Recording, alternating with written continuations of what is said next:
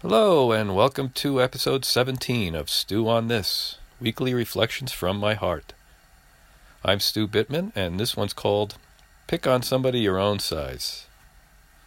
As many of you know, I've been caring for my mom, spending a lot of time as caregiver, as she heals physically and mentally and emotionally from her hip fracture and subsequent hospitalization, etc. It's been beautiful on a lot of levels to explore this different aspect of love with her after all these years. And in many ways, I find it just as heart-opening and certainly as intimate as any other aspect of love. Maybe too intimate. Let's just say I've seen parts of her that I haven't seen since the day I was born. And so that's got me thinking about the fact that she birthed me into this world is pretty cool. It's pretty miraculous, and I'm pretty thankful that it happened. And even though I'll obviously never have the experience of giving birth in that way, I can and do birth beautiful and true things like love and joy into the world all the time, simply by experiencing them or expressing them. And I realize there's a bottomless well of love and joy beneath me and around me, and especially in me, and in order to experience and express them, the first place it has to be birthed into is my own consciousness, because in a lot of ways, that's the only place it doesn't exist in that moment. Let's think about that. Anytime we're not experiencing love or joy, for all practical purposes, there's only one place in the universe where love and joy isn't in that moment, and that's our own consciousness. So we can always birth that into our consciousness and out into the world. That's a beautiful thing. And there's no gestation period. Love and joy are always full term, and they're always ready to be birthed right now. So, as you've heard in a lot of podcasts, this is all about cultivating the ability to birth those things now. So I can experience them now, and the world can experience them now. That's pretty good news. And even better news is the more I cultivate that ability to give birth to those things into my consciousness and to the world, I will most likely have them more available when I really need them, like my mom does now. So, in this 3 weeks of caregiving, I've noticed that what I birth into the world depends a lot on my background music, the background music in my consciousness. In my studies, I saw a film. It was a montage of street scenes, and the background music was a bit like rap or hip-hop. I'm sorry, I'm not really familiar with the difference. But, it was a tough video to watch, and it seemed chaotic and noisy and ugly in a lot of ways, the scenes. And then the teacher showed the film again, and it was exactly the same visual pictures, but now the background music was something classical. I think it was Bach. And unbelievably, the whole experience was different. It was beautiful. And we noticed that we hadn't noticed the first time around, that in every scene somebody was helping someone else or serving someone else. So, this pointed out to me how important background music is for our experience of things. They certainly know about this in Hollywood. So my own background music is so important a factor in the kind of choices I make, and again, what I birth into this world. So I've also noticed that my background music depends greatly on my self-talk. Mostly what I've given my mom as a caregiver is encouragement. But how encouraging am I to myself? I don't know about you, but I sometimes find it easier to encourage other people and to uplift other people than myself, and I need encouragement a lot. How about you? I read this book by Lama Marut, who actually died a couple of months ago. He wrote a book called The Spiritual Renegade's Guide to the Good Life. And he said something in there that I remember, even though I read the book years ago, and it was something like, pick on somebody your own size, and you are exactly your own size. So he was reminding us to take responsibility for our own buttons that get pushed and our own reactions rather than blaming and judging other people, and I get that. But maybe we don't even have to pick on ourselves so much. Two, or either.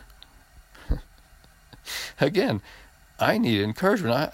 I would always love to be able to sing a song like, home, home in my head, where my thoughts and my feelings all play, where seldom is heard a discouraging word, and the skies are not cloudy all day. That's pretty good. But it's certainly not always true that I can honestly sing that. So, yes, I need encouragement, and often I need encouragement first. So, I heard a speaker years ago.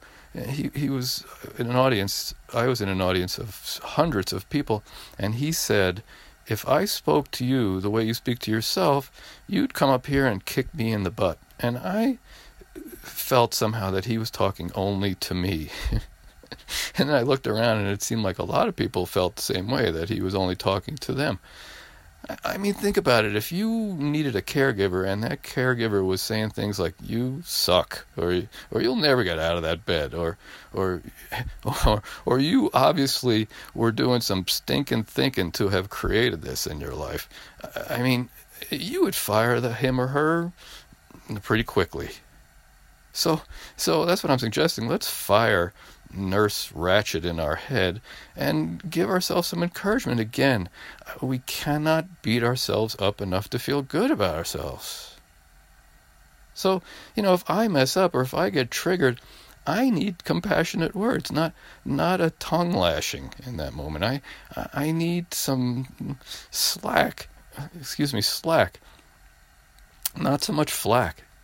So instead of hurling schmutz at myself or shoulding on myself or tagging myself with some kind of label, the chances are in an energy of love and encouragement that I can give myself, maybe I can learn from this. Maybe I can grow more easily.